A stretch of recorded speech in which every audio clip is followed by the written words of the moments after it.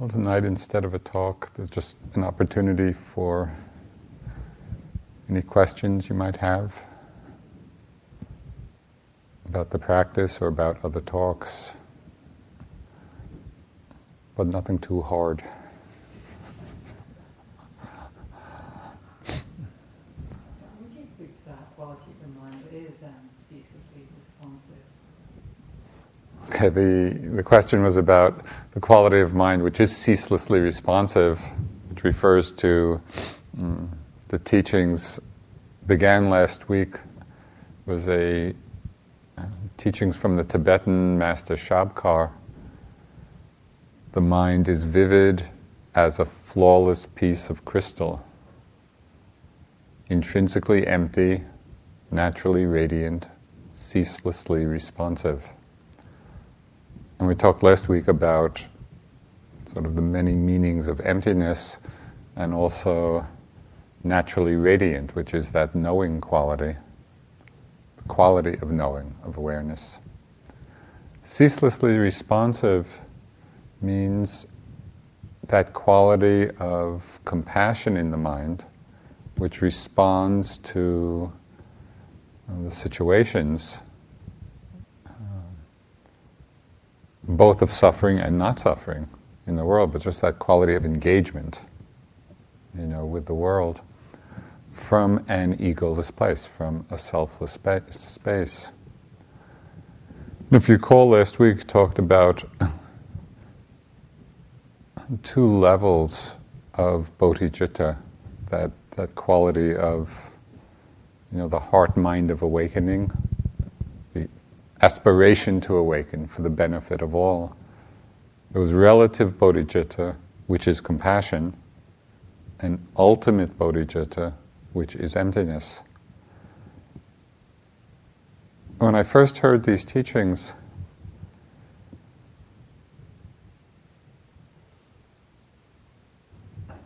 something transformed in my mind in hearing the teachings when I understood that compassion is the activity of emptiness. It's not two different things. That to the degree that we're living in the understanding of selflessness, out of that understanding, the natural response to situations will be compassion. And for me, that was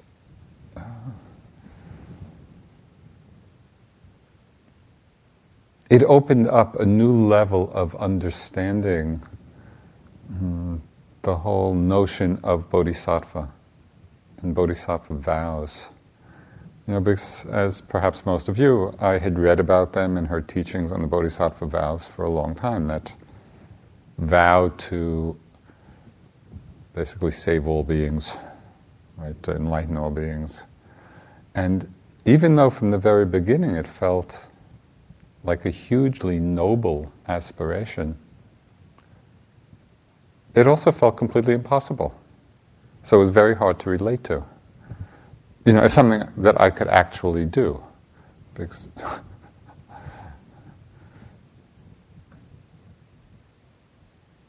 just think of all the little ants in the ground. In one little part of all beings is big. And this vow to save all beings, it was just enormous. So when I thought of it in terms of myself undertaking a vow to save all beings, it seemed impossible. But in hearing these teachings on relative and ultimate bodhicitta and beginning to get a glimpse of the understanding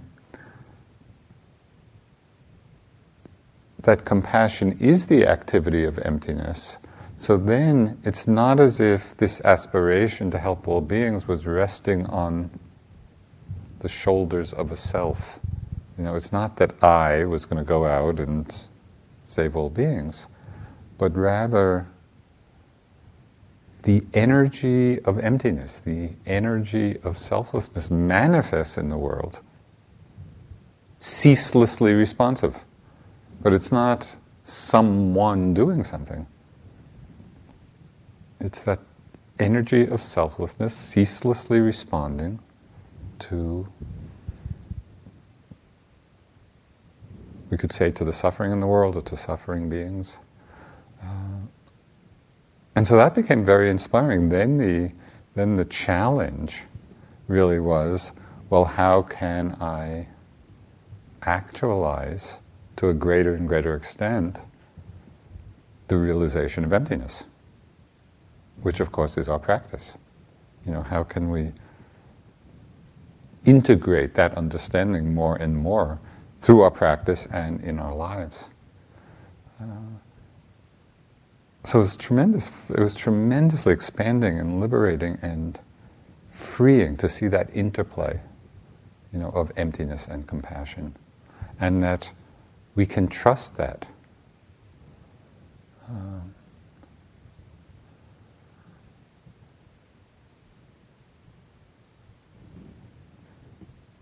And there's always an end. Compassion as relative bodhicitta, the relative practice of compassion, is also something we can cultivate all along the way until we're fully realized in emptiness, or realize that understanding. And so even if we are coming or still living to a large extent in the realm of self and other, which most of us do, so then we can undertake the practices of relative compassion, where we say, oh, yes, I am going to respond in a compassionate way. But to understand that that is the relative aspect, and that there's a more ultimate aspect in which the two really are one. And I guess if I can remember now, I don't have it right with me, but this teaching of Dilgo Khyentse Rinpoche, when he says, when you realize the empty nature of phenomena, the energy to bring about the good of others will dawn uncontrived and effortless. So that's a tremendous understanding. So that's ceaselessly responsive.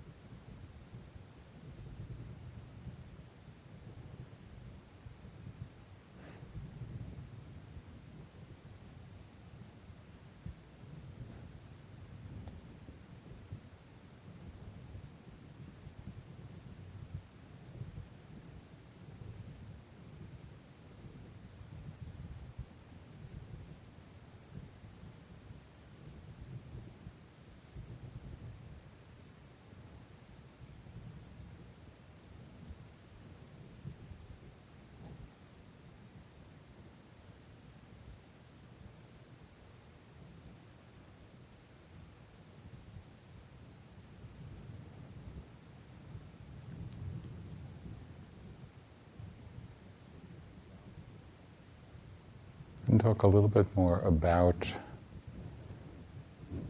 relative compassion.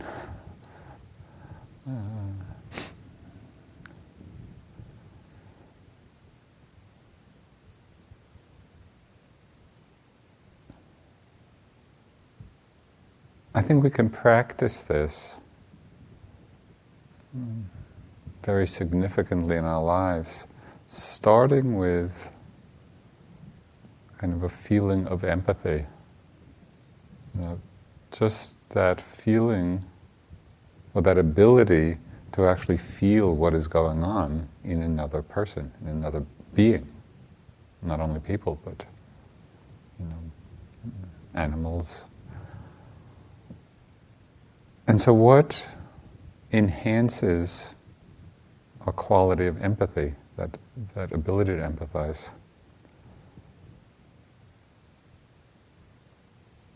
For myself, it's two things. One is slowing down in our encounters with other beings. So where we actually take a moment or two to just get there and be there with them. Because so often we are just rushing through, our interactions. And in English, a common phrase of greeting is, "How are you?" But most of the time we're really not interested. It's just, a way of kind of saying hello. What would it mean for us, when we say, "How are you?" to just give ourselves enough time to actually relate to the response, to want the response. Or just to be there in the presence of another person and feel, how they are. I think that's the basis for empathy, that allows for it. And the other, as well as giving ourselves the time,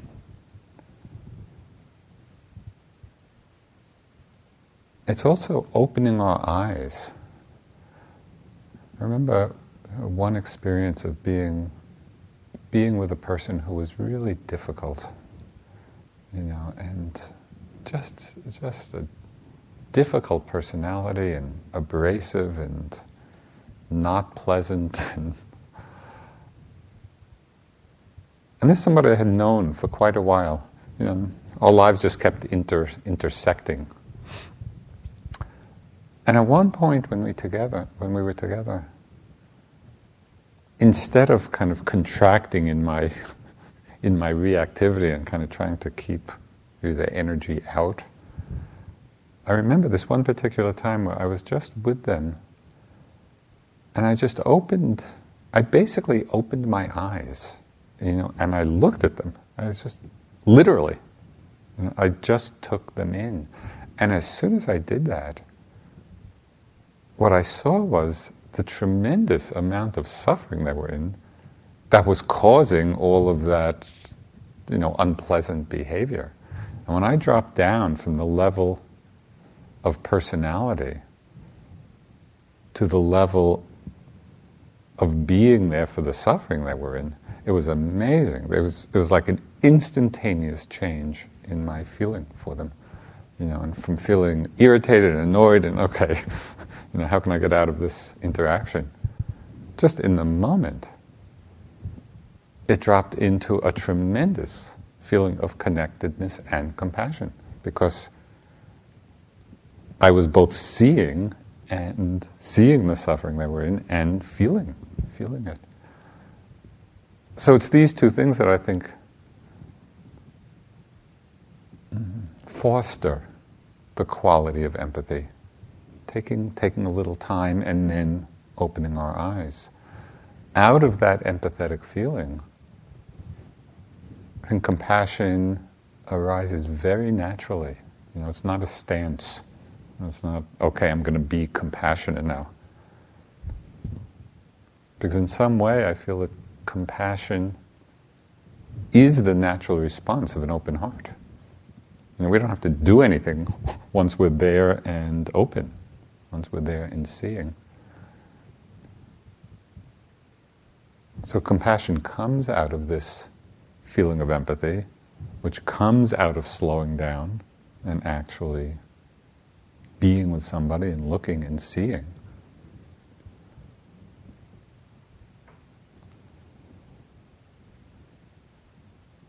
There are a couple of cautions with compassion.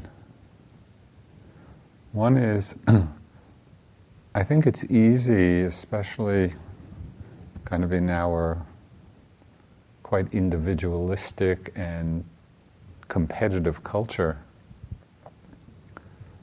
to create a hierarchy of compassionate activities, as if some activities rank higher on the compassion level, the compassion scale, than others. And this seems to me a big mistake. There's many ways and many arenas in which to engage with compassion. Sometimes it might be really small things, just the people around us being a little more generous, or being, expressing a kind word, or those very small, unregarded things can be the manifestation of a real moment of compassion, of connection.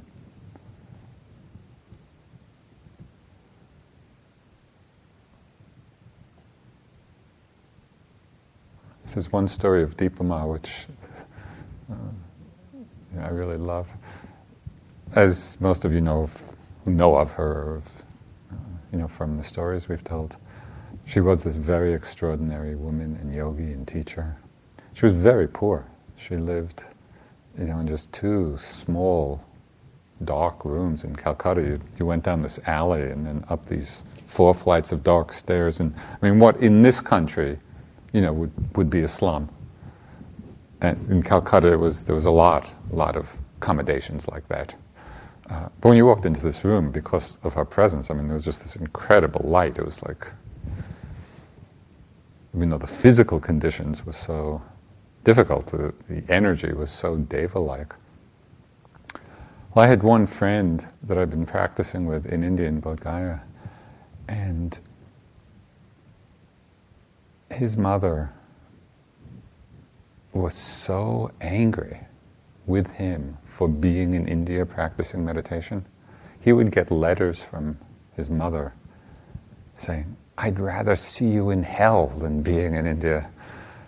Now, can you imagine you sitting here at the Forest Refuge, getting this letter from your mother? "I'd rather see you in hell." It was intense. And obviously he was very upset, and so he went to, speak to Deepama about it. And all she did was reach under her mattress, which was her bank. It's where she kept her rupees. So she reached under her mattress and took out 10 rupees, which was a lot for her. He said, "Go buy your mother a gift." And so he did. And even though that was not his inclination, because he was really angry and reactive, but her teaching was really in response to her suffering, not in response to her behavior. And just in the simplest way, reaching for go buy your mother a gift. And he did. And it was amazing. From the time of that, it began a process of a total transformation. He ended up coming back after his time in India, having his mother move in with her, take care of her, in her old age. It was like a transformative moment. Not that she transformed immediately, but it was the beginning of a whole process. Just that simple, compassionate act. So again, it's not to overlook the very simple things we can do in our life. And it was from responding to the suffering, not from reacting to the behavior, which we do so often. So that's a really, I think, important lesson.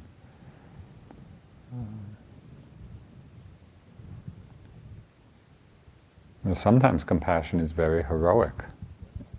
There are a lot of examples, very courageous, of people in the face of huge suffering or violence are moving to alleviate suffering.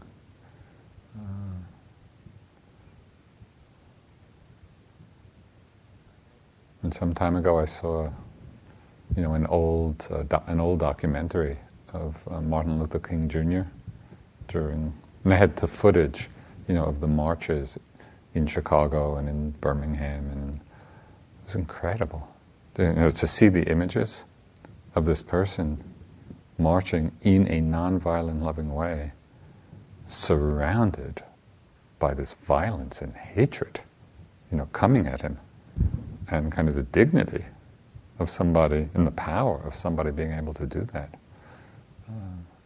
It's quite amazing in terms of kind of a real heroic compassion.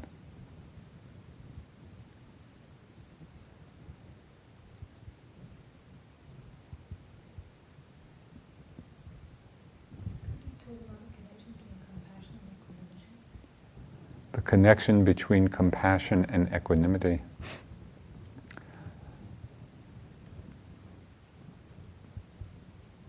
I think it's equanimity, that quality of equanimity, which does two things or relates in two ways to compassion.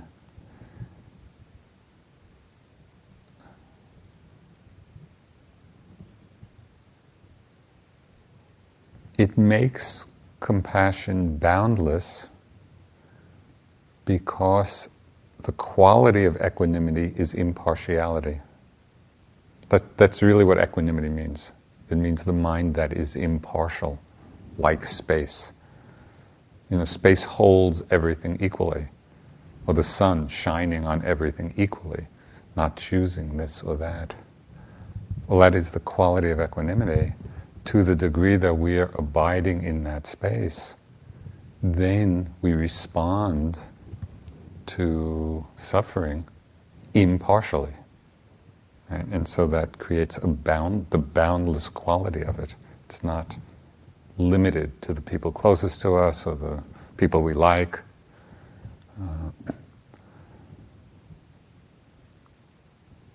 The other aspect, or the other way it helps us relate, is that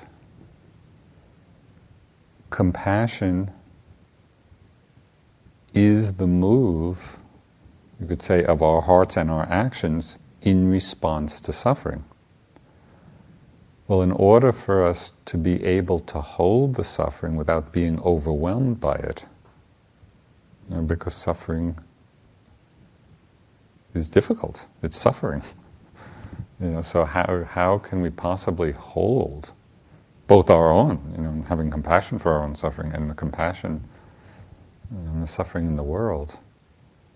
The only way that we can really hold it without being overwhelmed by it is through this quality of equanimity.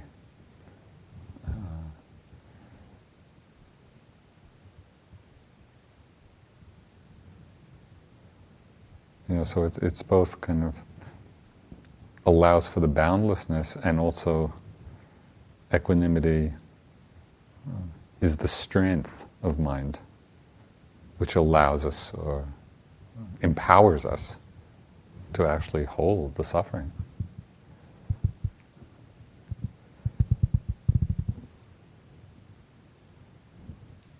Could you talk about aspirations when you bow to the Buddha and say, "May my heart and mind be purified for the benefit of all beings"? What is the power of that? And how is that different from petition, like the Christians might say, "May God guide me," or is it different? The Mahayanas call on lots of gods to help them in their path, and we don't seem to have any. So the question was about kind of the aspiration that at least I make, and maybe some of you as well, like when I come in and bow to the Buddha, what I'm doing in my mind is that aspiration of may my heart be purified, of kilesa, of defilement, for the welfare and benefit of all beings.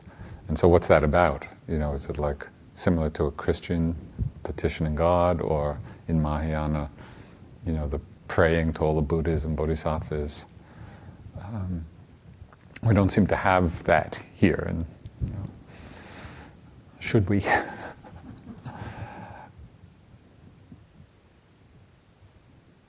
For me, and I think this is very individual, and so we each hold it in our own way. For me, it's two things. One, it's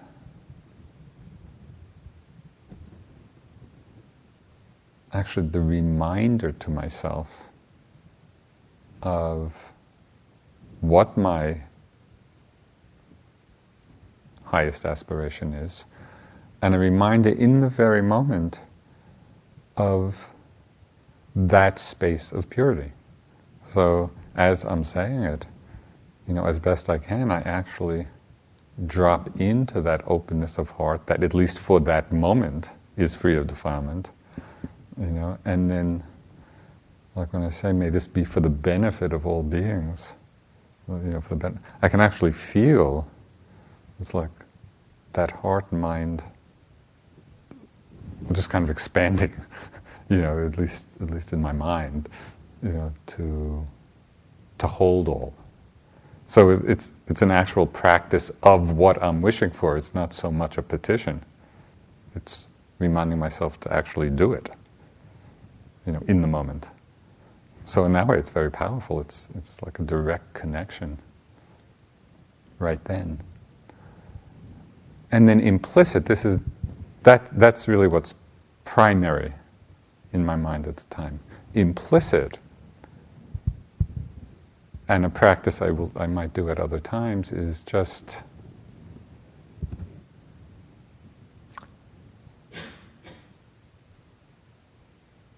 it's like opening the heart to, I'll put it in American, like, this would not be the traditional Buddhist way of saying it, but if there are Buddhas and Bodhisattvas out there, I'm open to your help. Something like that, because it's really not part of our cultural belief system, but certainly within many Buddhist traditions, there is a very expanded view of the universe, and there might well be great beings. It is not, as you know, it's not so much praying to God. These beings are not synonymous with the Creator God.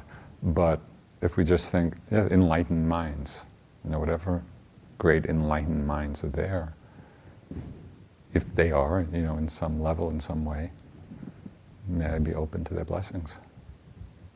So do you simplify it by saying, may I be open to your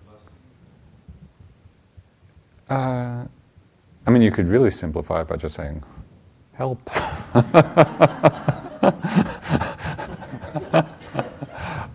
I think it's really individual, and kind of, we each need to find our own language. Because there's a sense of self that can creep into that. There is. You can, and I would think of it just like bodhicitta has the relative and ultimate level, so on the relative level, we would be thinking of it or understanding it dualistically, that there are these beings, perhaps, of great purity and wisdom. And it's as if we're asking, okay, may I extend your blessings, or may I receive your blessings. So that's on the relative level. On the ultimate level, we realize that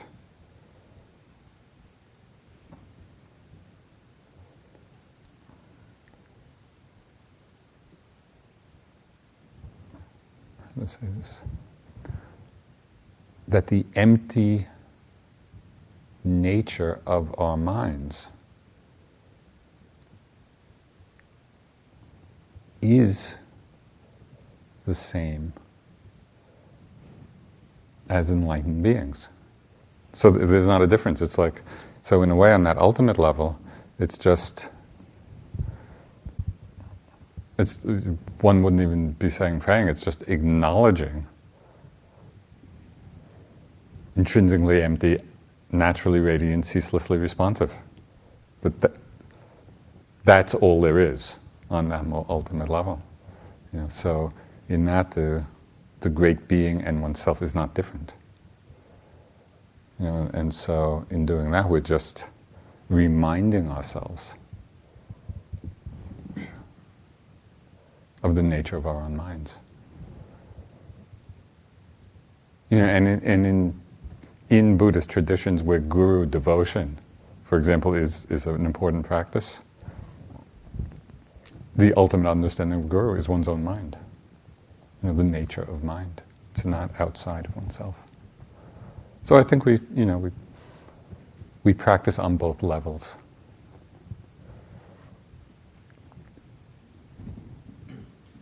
Going back to equanimity, could you talk to the relationship between equanimity and non-attachment, and especially the near enemy of indifference? Mm-hmm.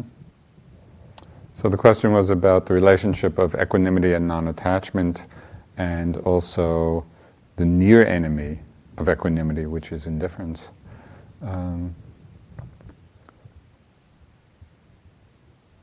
I think non-attachment and equanimity are very interrelated, because if we are attached, then we're not in this place of impartiality. It's like we're preferring this rather than this. And so non-attachment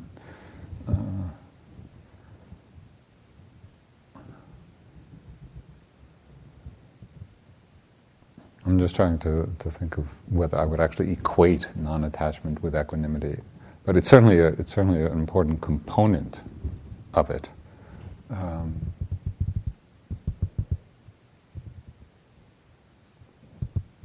It's interesting that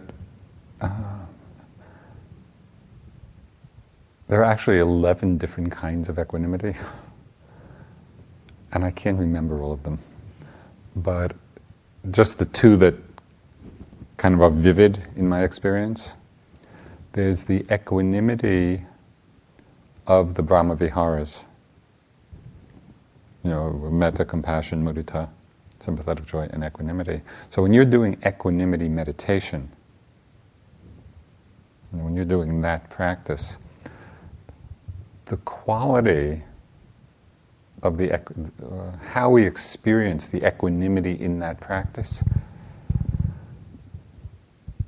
The example I'm going to use is probably only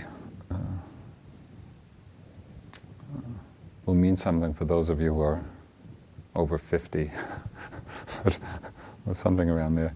But do at least some of you remember the very old Colgate toothpaste commercials with Gardol, the invisible shield? Anyway, there was these commercials, that for Colgate, which it just showed this invisible shield, and the decay was trying to get in, but the invisible shield kept it out. Well, that's really what equanimity felt like to me in doing the Brahma Vihara practice. It's like the mind was so steady in that state that it didn't allow the defilements in. So that's one way it can be experienced. Equanimity as a stage of insight. That's one of the stages of insight.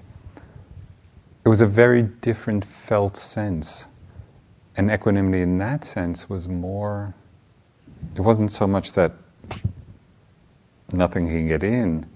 It was the equanimity of open space, where everything was coming in and arising, no matter what it was that arose, but the mind was just resting in the emptiness or resting in the openness.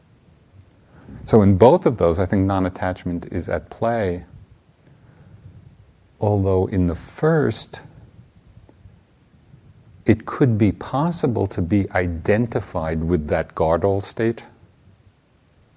Where we're in that state and everything's being kept out, and it is very equanimous, but there could also be identification with that.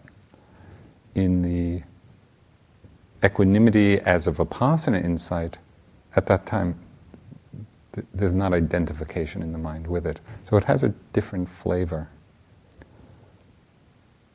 Okay, and I don't mean to imply that there's always identification, in it as a Brahma Vihara. It's just that there could be.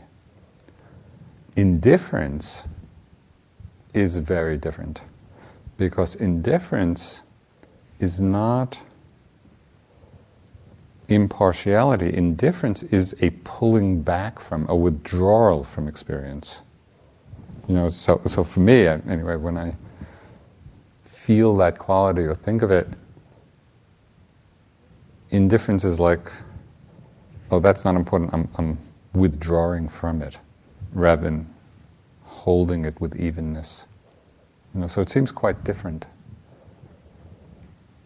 It seems to me that it's very easy from equanimity to fall into indifference, and the boundary is extremely subtle. It is. That's why it's called the near enemy. Because a near enemy is something that looks like the state, but is not. And so I would just maybe some aspects that you could look for in order to distinguish. I think in a state of equanimity, there's a quality of peace, there's a quality of ease, there's a quality of impartiality. And compassion. Well, compassion could arise if in that state there's a situation of suffering. Compassion is the response to suffering. So that could definitely arise out of it. So just contrast in your own experience, and you could investigate the difference of that ease, impartiality, peace, with what you feel when you're in a state of indifference. It's not that it's kind of flat. It's a closing off. So I think it's a worthy exploration. So you really do learn to distinguish the two. In a way, it's the difference between, and here these phrases in English are quite telling, the difference between non-attachment and detachment. Because just in English, the word detachment implies a kind of withdrawal, pulling back from. When non-attachment, everything can be arising and we're simply not grasping at it. So it's a very different energetic move.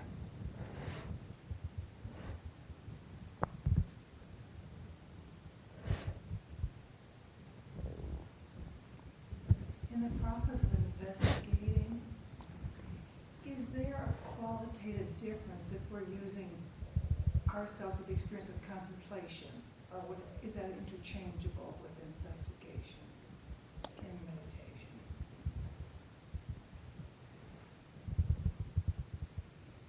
What's your experience? Well, I associate contemplative, I don't want to use the word exploration, as being some with greater equanimity. In other words, insight can arise out of an abrupt reaction. It doesn't necessarily follow a process of exploring and looking into things. And I sometimes see the term interchangeable, but I'm wondering if there isn't something about approaching our awareness in a mode that's contemplative rather than, and I don't know what else to call it. Investigative. Investigation. Yeah,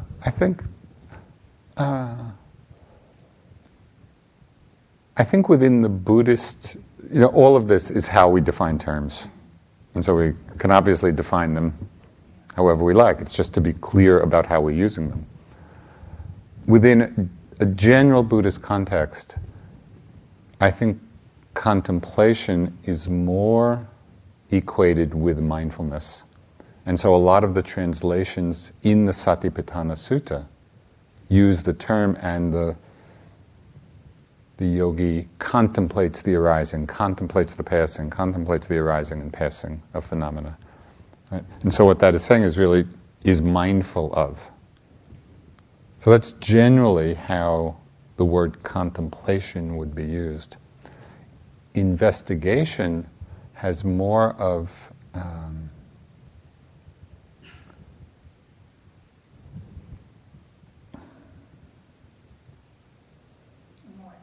more active. Yeah, we are actually Digging in. a little bit. Yeah. Is their attention then somewhat similar to contemplation, the way you described? Yeah, I think that factor of enlightenment, which is called investigation of the Dharma, really is equated with the wisdom factor.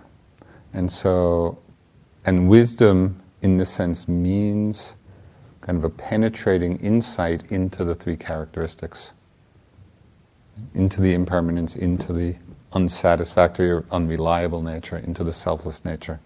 So that's what investigation in the Buddhist terminology is really referring to. So you could think of investigation as the wisdom factor and contemplation as the mindfulness factor. obviously the wisdom arises out of mindfulness. Mindfulness is the foundation. If we're not mindful, we're not going to have that wisdom.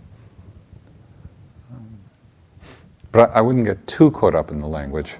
But yeah. Is there generally a greater tendency to identify more with the knowing than with the other aggregates? And if so, could you shed some light on that and the reasons for that? Mm-hmm.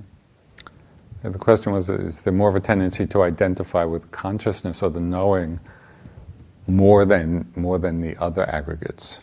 And if so, why? I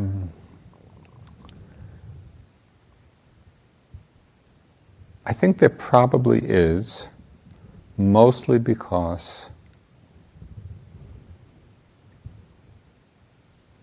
I know we could say it's the most subtle or the least tangible. I mean, obviously with physical sensations, it's very tangible and it's pretty easy to see their impermanence, and from seeing how they arise and pass away, it's not such a stretch to learn how not to identify with them, because we just see they're coming and going. With feelings, also, they're fairly noticeable, particularly the pleasant and unpleasant. And again, it's not hard to see their arising and passing.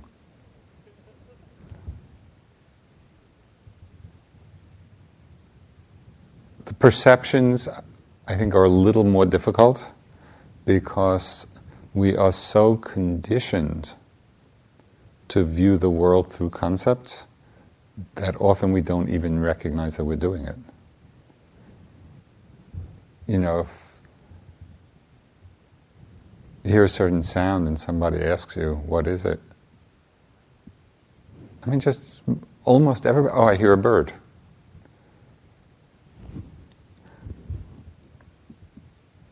It's very few people who would make the distinction between hearing the sound and the concept bird. For most of us, it's just the word has become the thing we're hearing. The concept has so glommed on to the experience. So perception has gotten very tied in. So it's a little harder to separate that out. But in practice, of course, that's precisely what we're doing, is learning to be in that quality of mindfulness or bare attention where we're just with the experience. And when the concept comes, or the recognition, we understand it as being a concept rather than being the experience itself. So that takes a little more practice and subtlety, to say. It's like, when you're walking, what do you feel? I feel my leg moving. I feel my foot on the ground. We don't feel that at all. There's no sensation called foot, there's no sensation called leg, there's no sensation called ground. That's not what we're feeling. But our concepts generally overlay it, so closely. So that, as I say, takes a little more. The mental formations, some are very obvious, which I think, we can see more quickly. Some are very subtle.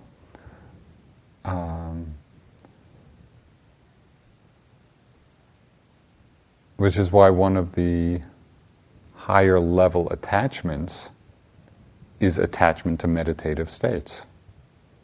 Because like with the grosser mental formations, anger or happiness or sadness, or we get caught up in them a lot. But in our meditation, we learn reasonably quickly, even though we still get caught up in them, that they are coming and going, and we begin to get some understanding that they're not self, not I. But some states are so subtle. It's like when we're in just this place of clarity or stillness or calm, or very easy to be identified with that.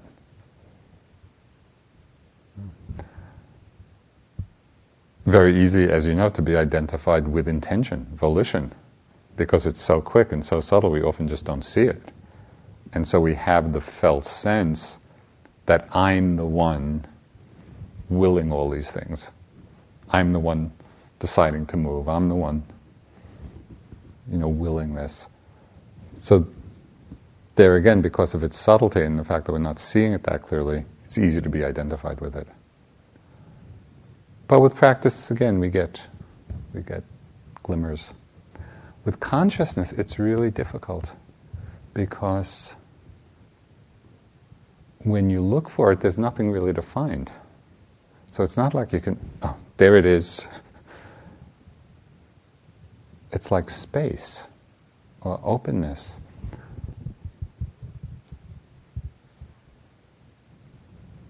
So it takes more. I think it takes more refinement, more understanding, more insight to begin to see. And, we talked about this in some of the previous talks on the aggregates.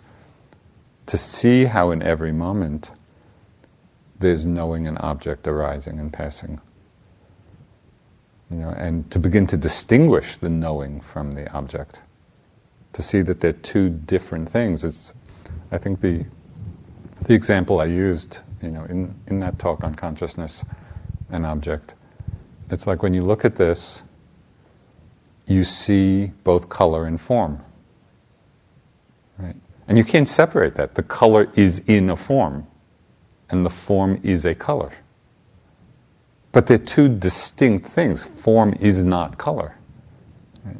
And so we begin to understand how something can be inseparable but distinguishable. So consciousness and object are like that. They're inseparable, they're arising together, but they're distinct, you could say, functions or distinct aspects of the experience.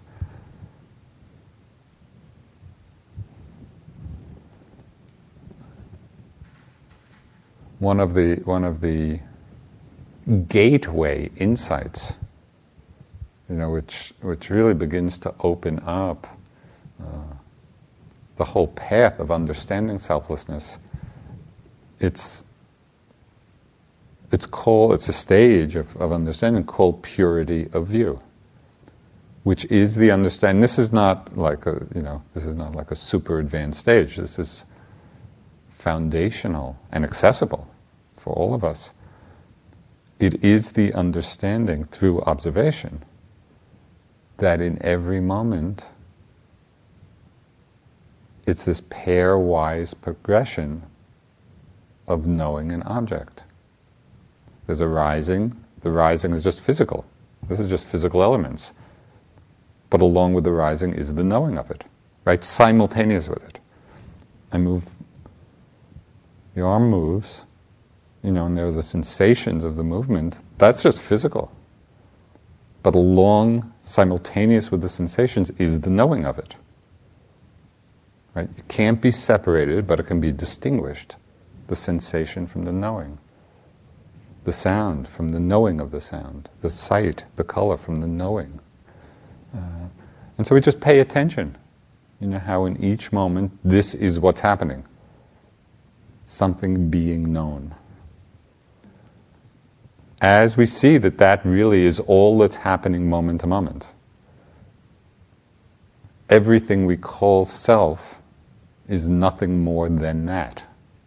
It's this progression of knowing an object, knowing an object, knowing an object, knowing an object. So the more we see that begins to weaken our identification with the knowing. We see it as just another part of this impersonal process.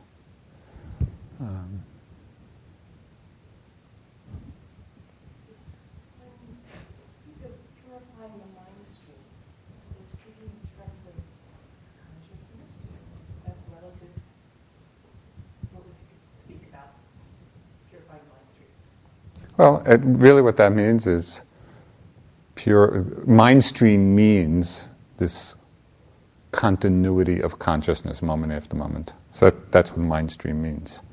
Purifying it refers to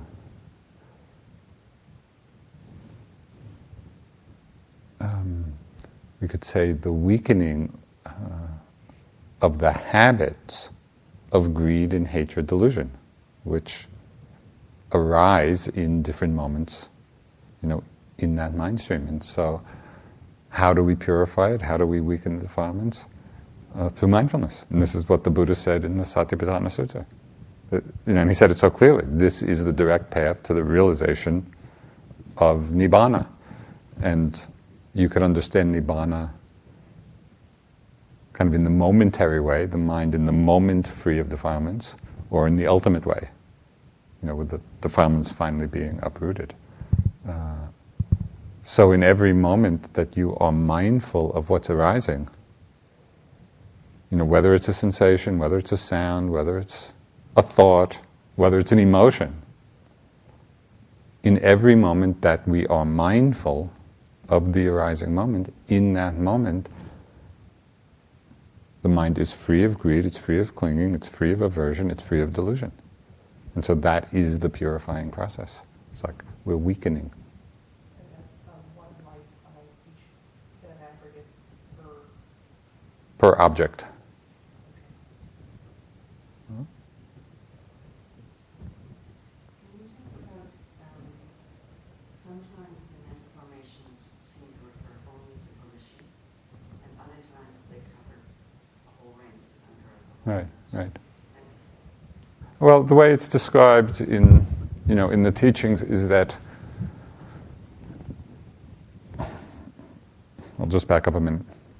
Sankhara, which is the Pali word for formations,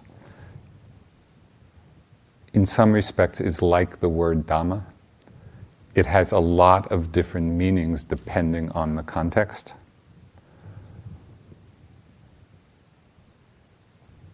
So one of the contexts is specifically volition. Right? That sankhara means volition. Another context of sankhara refers to the fourth aggregate. So when it's used in that context, it refers to all of the mental factors other than feeling and perception, which have already been included in the second and third aggregate. So again, it just depends on the context in which that word is used, because it can mean many different things.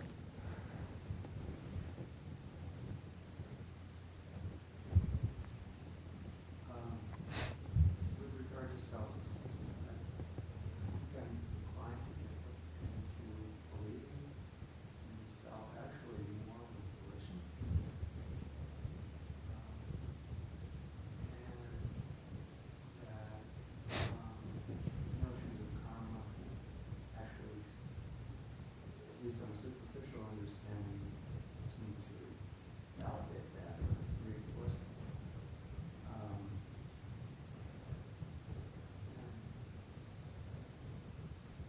I don't know if it's just a function of languaging or.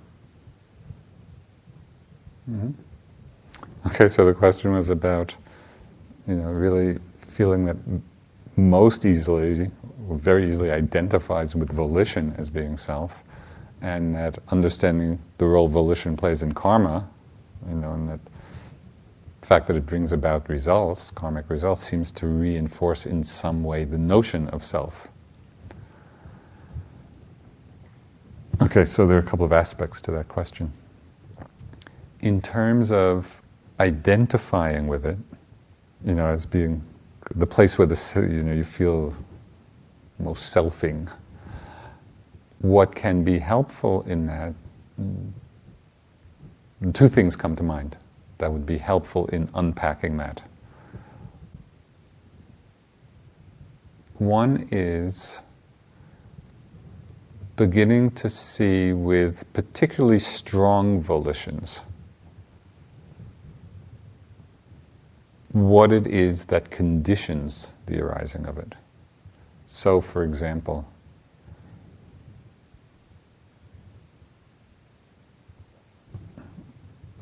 you're outside and you're beginning to feel cold. And so, just to track the sequence of cause and effects that takes you from being outside to going in to get your jacket. Right? There are a lot of actions with a lot of volitions, and each you could see, okay, feeling cold. And then there might either be aversion to it, or it might be a wisdom moment. Right? So it could be either that wisdom or aversion conditioning a wish to get warm. The wish to get warm conditioning the impulse to move. The impulse to move conditioning the movement. So if you see the links, it begins to depersonalize volition. You see that it's just one more link in the chain.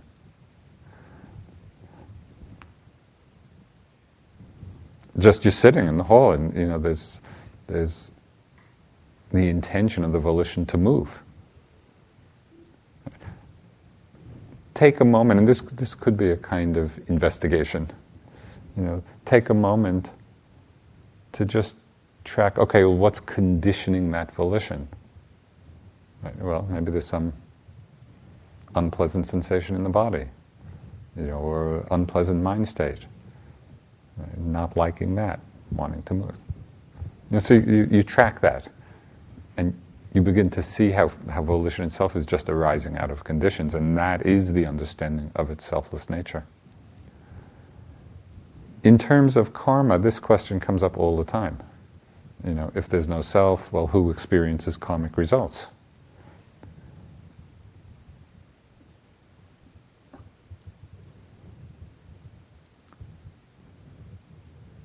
This requires a careful understanding of what selflessness means.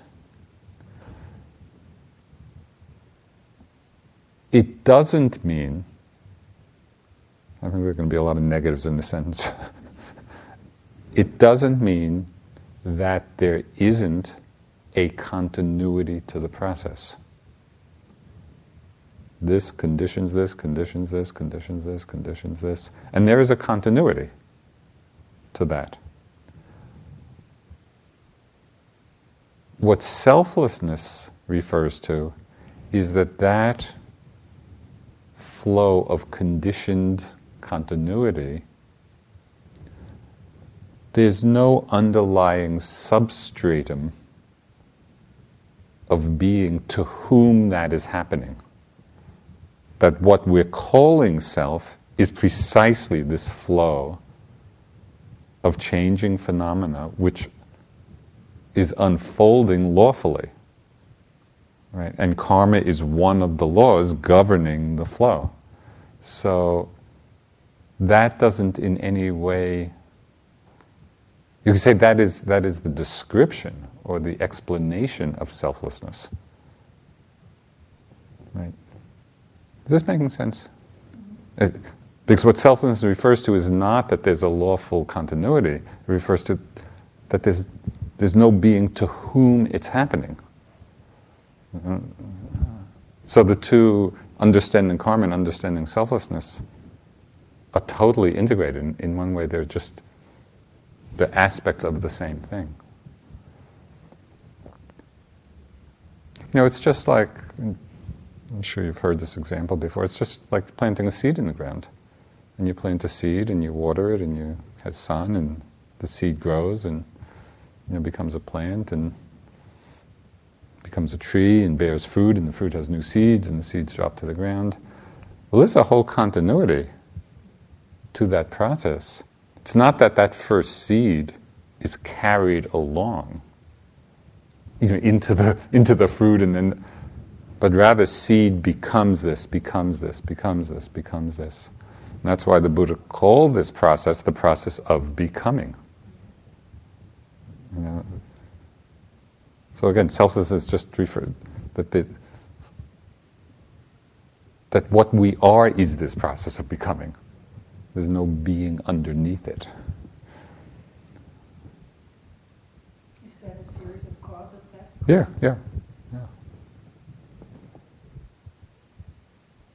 And as I guess this would be a good note to end on. This is one of the great old-time teachings from a Sri Lankan monk. No self, no problem. It's like when we really, to the degree that we can experience this and actualize it in our lives. One of the phrases that Munindraji, my first teacher, used a lot, I mean, he said it so often that it just has become part of my internal life. He used to say, it's empty phenomena rolling on. Everything. Just this whole mind-body process is empty phenomena rolling on. It's empty of self. It's just mind-body elements arising, passing away, conditioning the next, conditioning the next. But what happens is, out of our ignorance, is that there's often the process of identification with what's happening, which is the basic factor of wrong view. Where there's identification, so we create the notion of self, the felt sense of self. And this is the great power of mindfulness, because in every moment of mindfulness, there isn't that identification. So we're freeing the mind stream of that habituated pattern.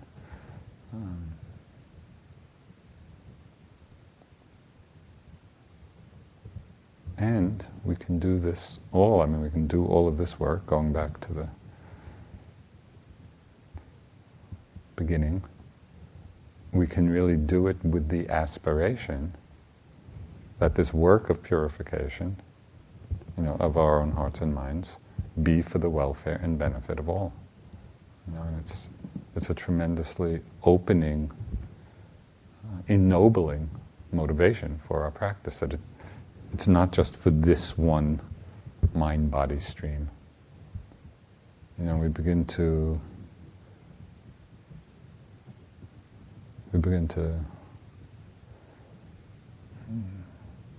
realize and experience and manifest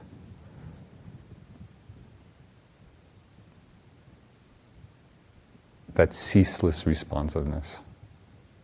When we understand the mind is intrinsically empty of self, naturally radiant, that innate wakefulness, that innate knowing capacity, ceaselessly responsive.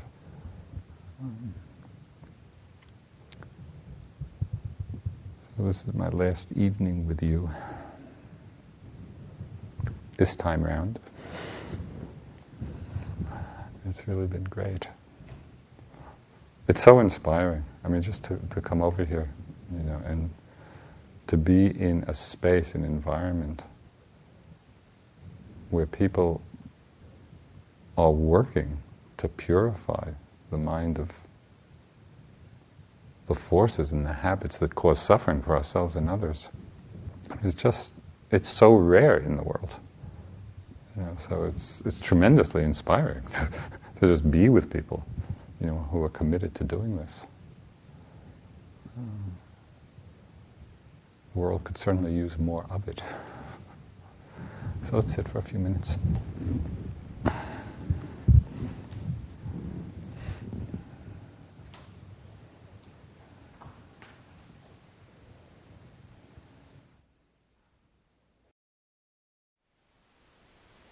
Thank you for listening. To learn how you can support the teachers and Dharma Seed, please visit dharmaseed.org/donate.